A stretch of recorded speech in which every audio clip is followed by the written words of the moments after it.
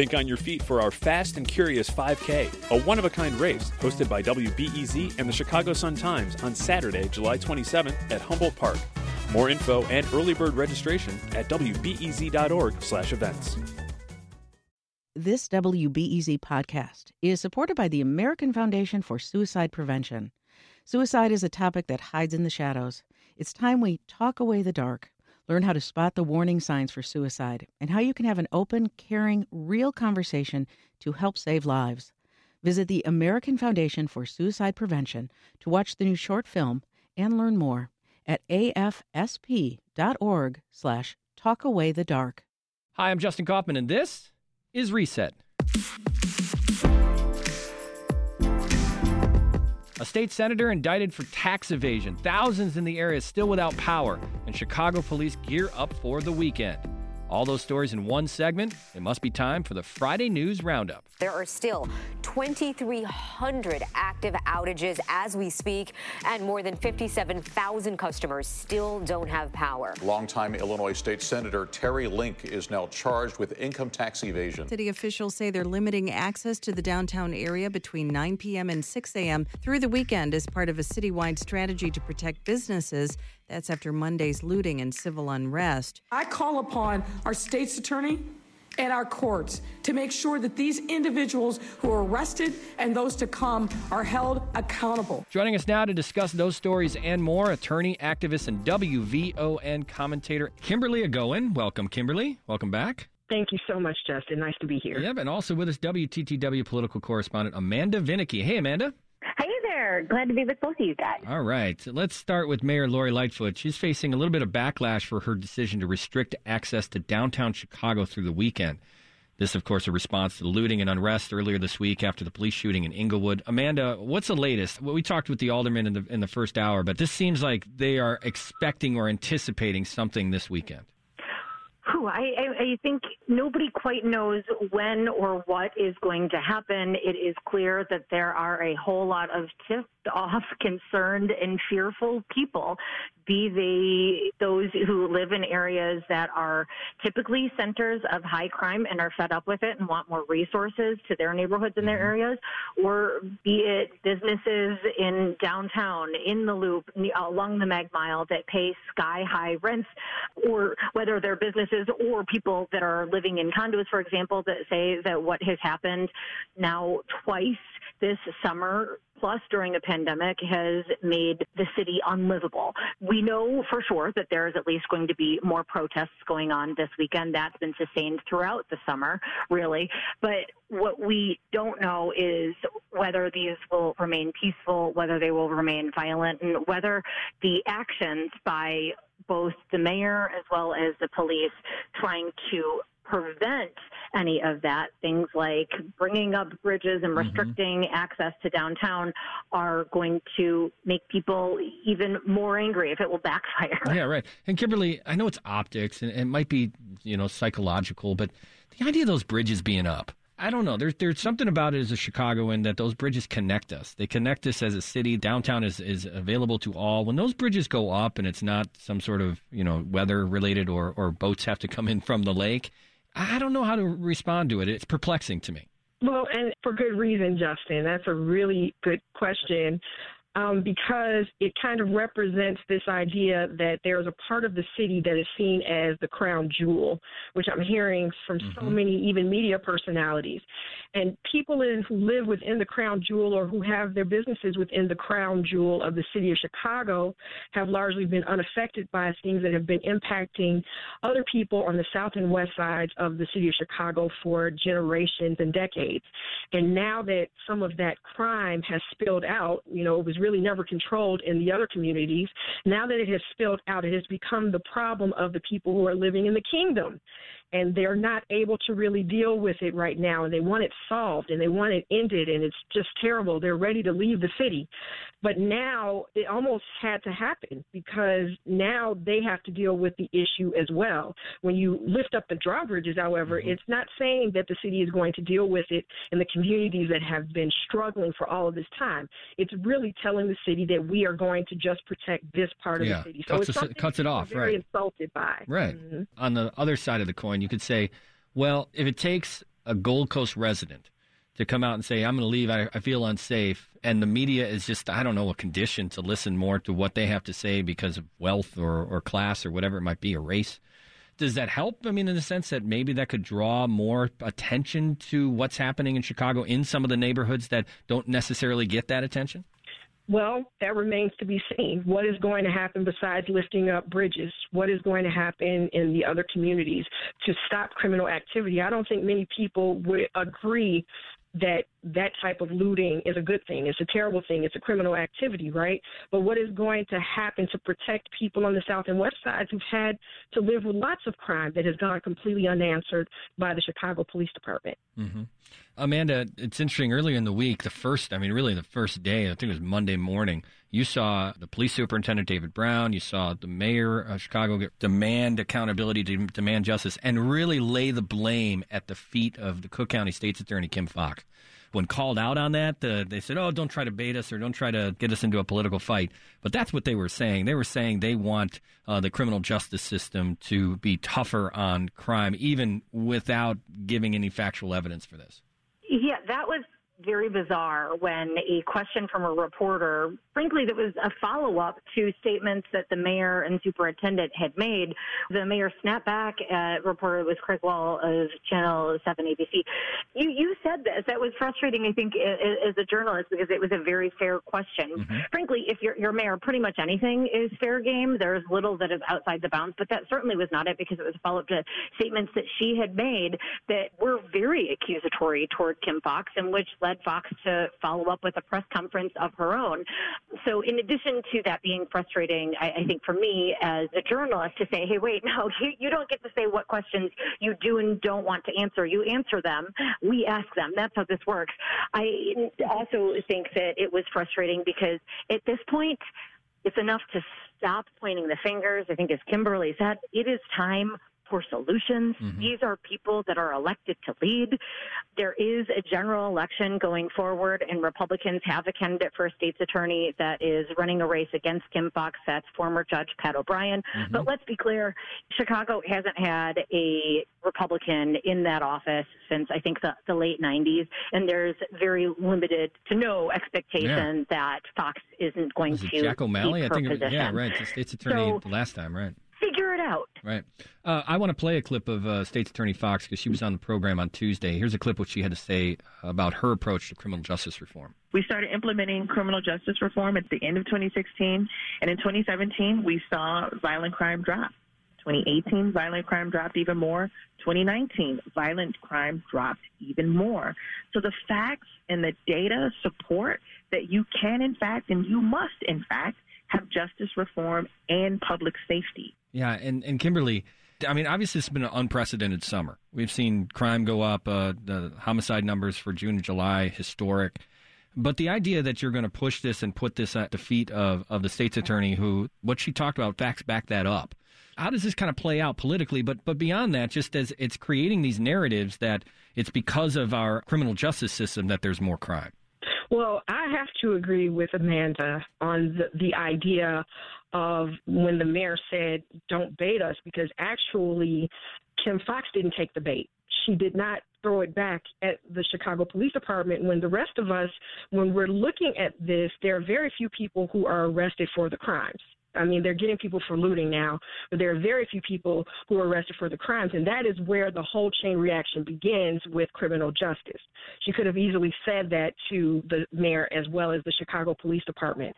Right now, we just have to continue to watch and see what is going to happen as far as people being arrested and following through with the criminal justice system in order to get some of the criminals off of the street. Mm-hmm. So I think that she did a good job of kind of shifting it back without throwing anyone under the bus, because I think she kind of was thrown under the bus earlier during that first press conference. The whole idea of the Monday looting, the Monday morning looting, it was sparked by a police shooting in Inglewood. And the mayor's acknowledged that the officer who shot 20-year-old Latrell Allen was not wearing a body camera, right? And Police Superintendent David Brown said there aren't enough body cameras to go around. I want to play that clip real quick. We have been and will continue to look at scrubbing the inventory of body cams so that we can redistribute a contingent of body cams to some of these teams that were created officers who were at one time plainclothes and now are in the neighborhoods and patrolling. Amanda, how does this happen? What's your reaction to that, to hear the police superintendent say it was really just, we just didn't get the equipment out there? Certainly at a time that not only tensions are high, but skepticism is high between residents of Chicago and the people who are charged with policing them. This does not help that matter, whatever the reason. I don't care if there is a valid excuse or not. This does not help the situation, particularly when you look at that standoff in Englewood, where people say, I believe the brother of the man who, by the way, Latrell Allen, has been charged, including with attempted murder, because police say that he was shooting them. When you have community residents and his own brother saying, hey, wait, that didn't happen, you need body cameras. And there are police who say we should all have them, not just for the protection of people, but our own protection. By the way, the reason that the city says this officer did not have a camera is because of some switches that have been made within the force trying to, in fact, get officers into communities, and that there just aren't enough cameras to go around. Okay, but Kimberly, this is Chicago. We've gone through a lot in the last couple of years. Laquan McDonald comes to mind. The consent decree saying that there need to be body cameras, that the rules and the trainings and engagement have to change. The idea that this is an isolated incident, it's not anymore. The fact that this happened in Englewood is a direct line to what happened in downtown Chicago on Monday morning. The idea that there are no body cameras available and the excuses that we were just changing uniforms. I don't understand how we're supposed to take that. Well, the way that you take it is the way that you would take anything that is a law or a rule, because the Chicago Police Department, they were supposed to have the officers with dash cams and body cams. We have seen police officers remove the batteries out of the body cams. We have seen police officers put them in upside down in the dash cams.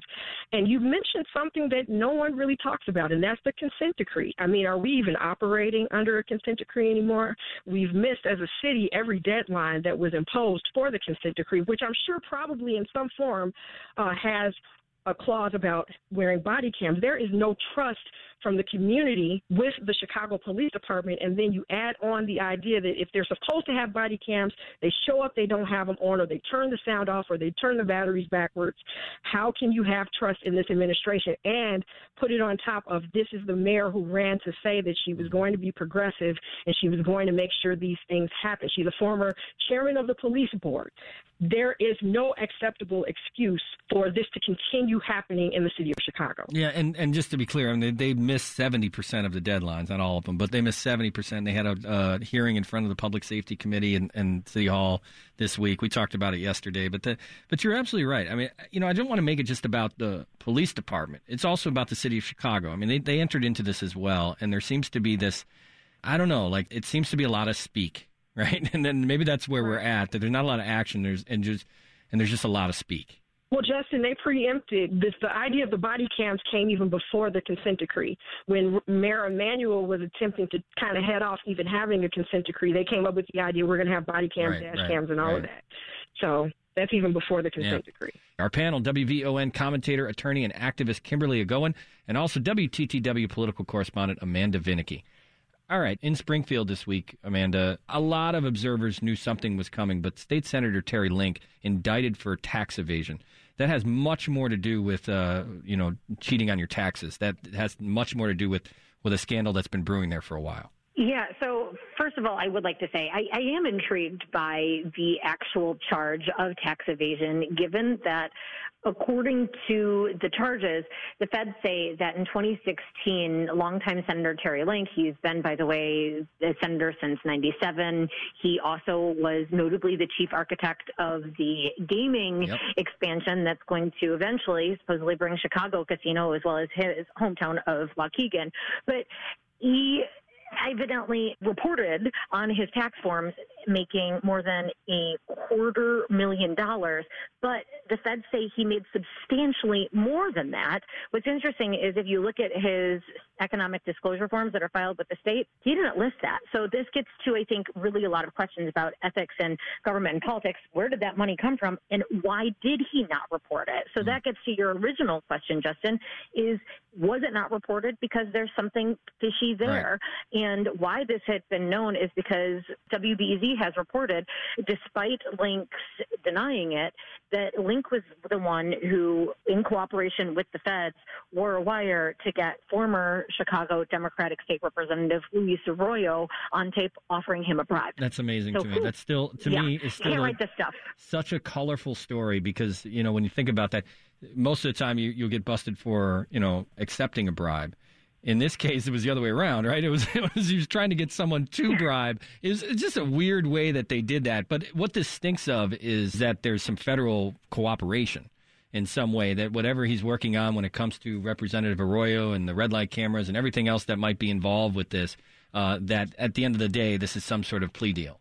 And adding to the intrigue is that up until, we believe, actually yesterday, the statement that we got from the Senate President's office didn't give any sort of timeline, but we believe that it was up until yesterday when these charges were filed that Link was a member of the State Legislative Ethics Commission, which is the body that decides whether there has been a report deemed worthy of an inspector general looking into ethical misconduct on the part of a member of the Illinois General Assembly.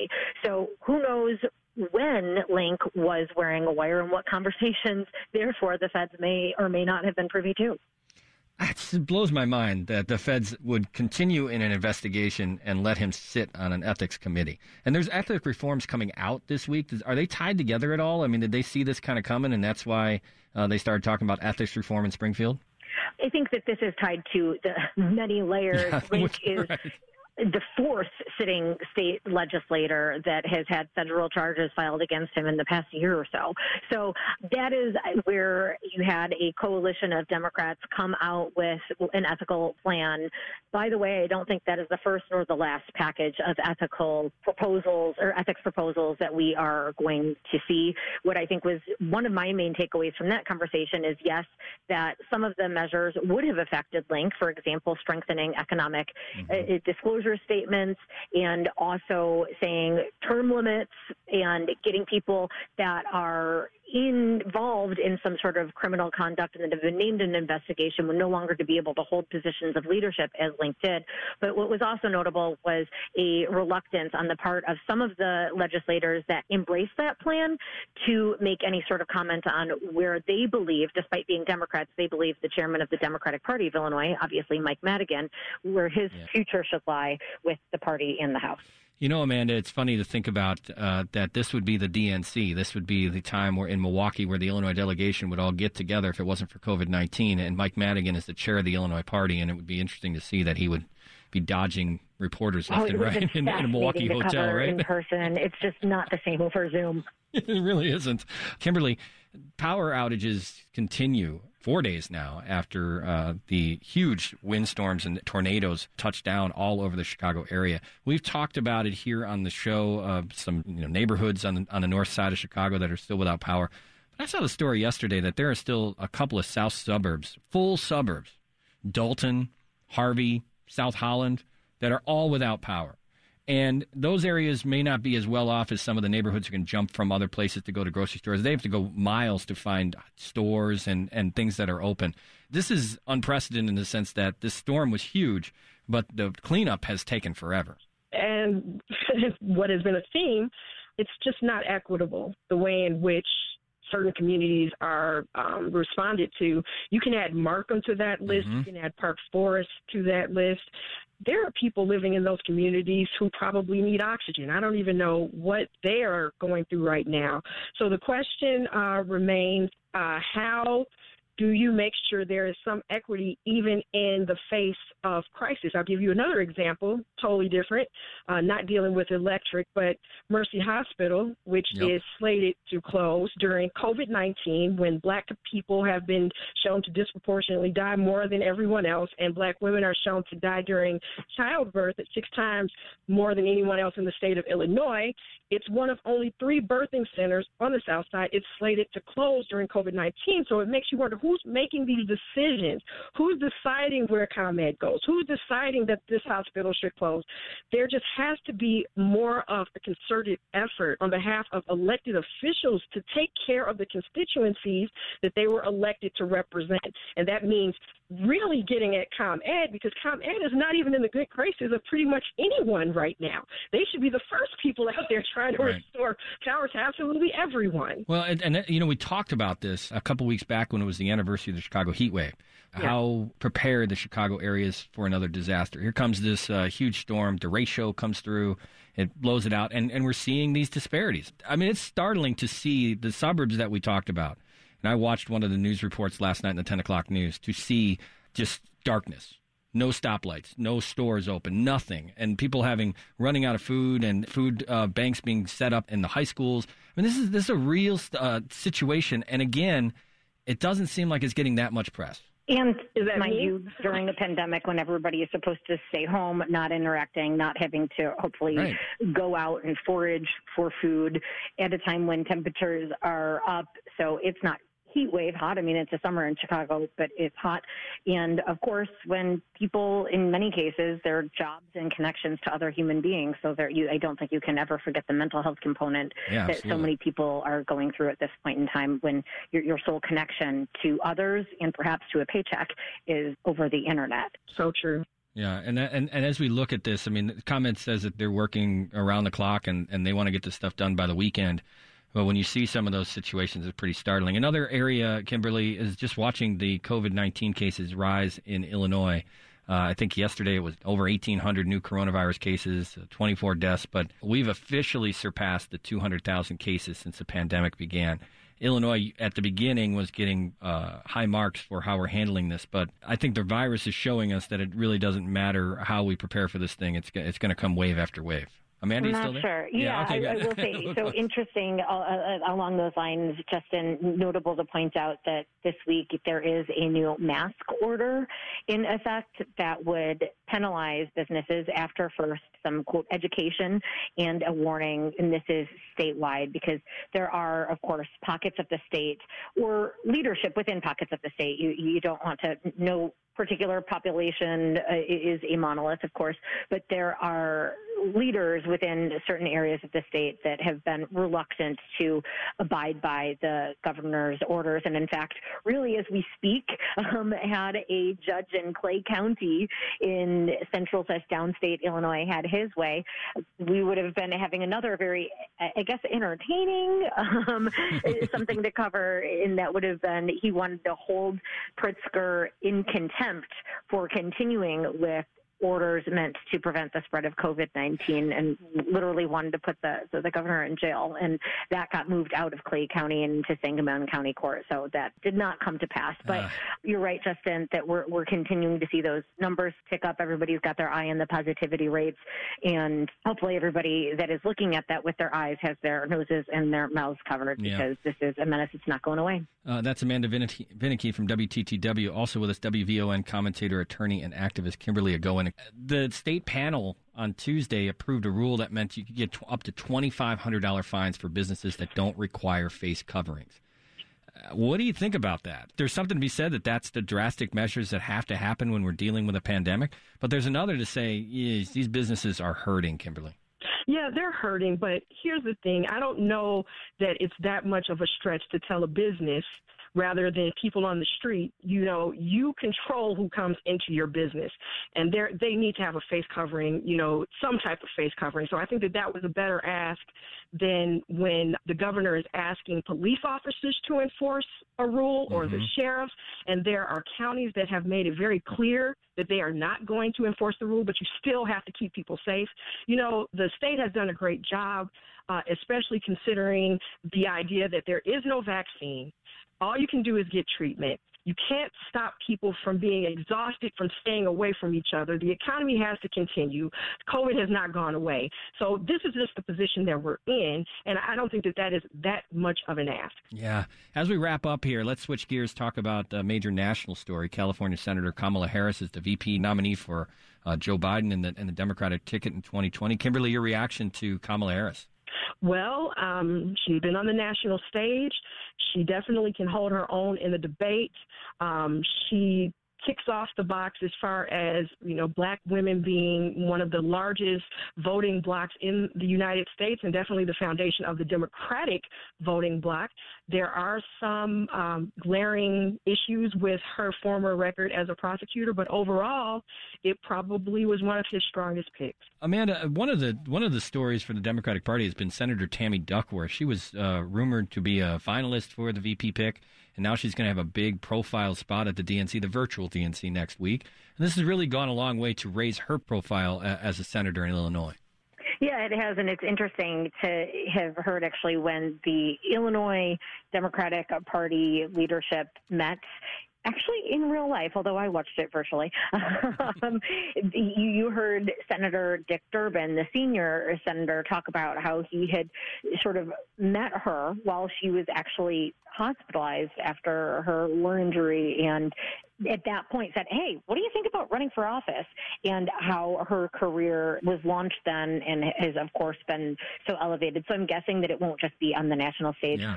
Should Biden win the presidency, there are many expectations that she could, for example, be given a cabinet position. You saw it happen. Blagojevich chose her to head the Veterans Affairs Administration here in Illinois. Yeah. And Kimberly, it's interesting, too, because it seems like every time there's a Democratic National Convention, it's time to take the temperature for both and when it's the Democrats and the Republicans, and of how the delegation looks, how strong it is.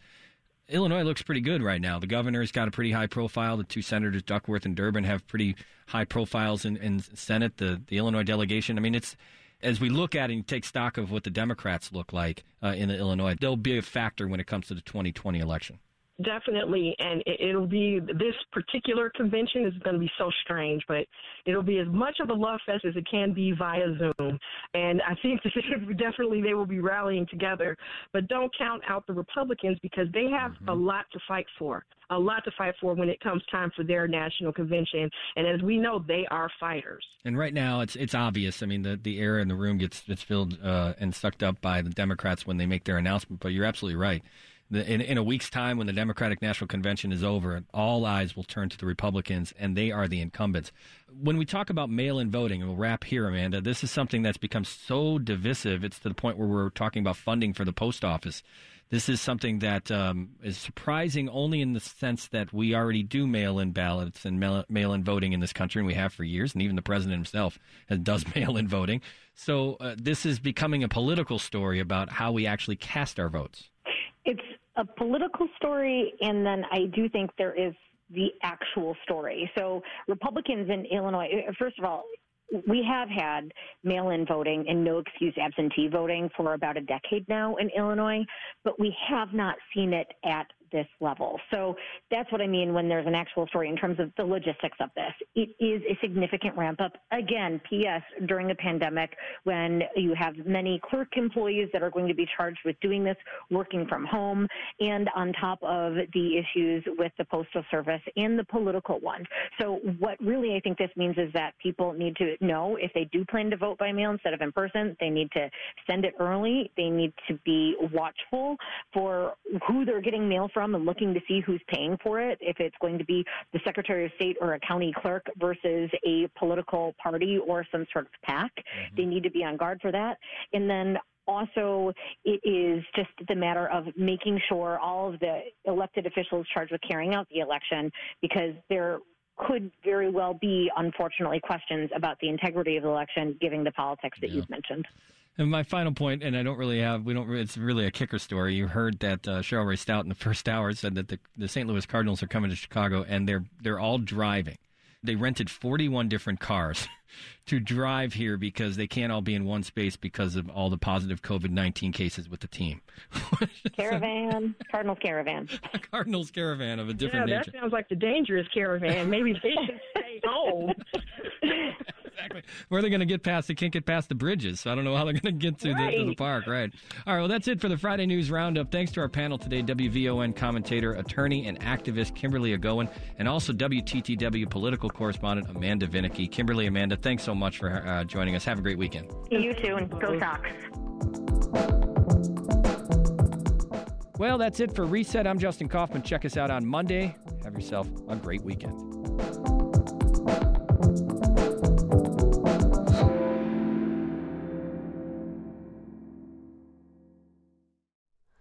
Hi, it's Terry Gross, the host of Fresh Air. We bring you in-depth, long-form interviews with actors, directors, musicians, authors, journalists, and more. Listen to our Peabody Award-winning Fresh Air podcast from WHYY and NPR.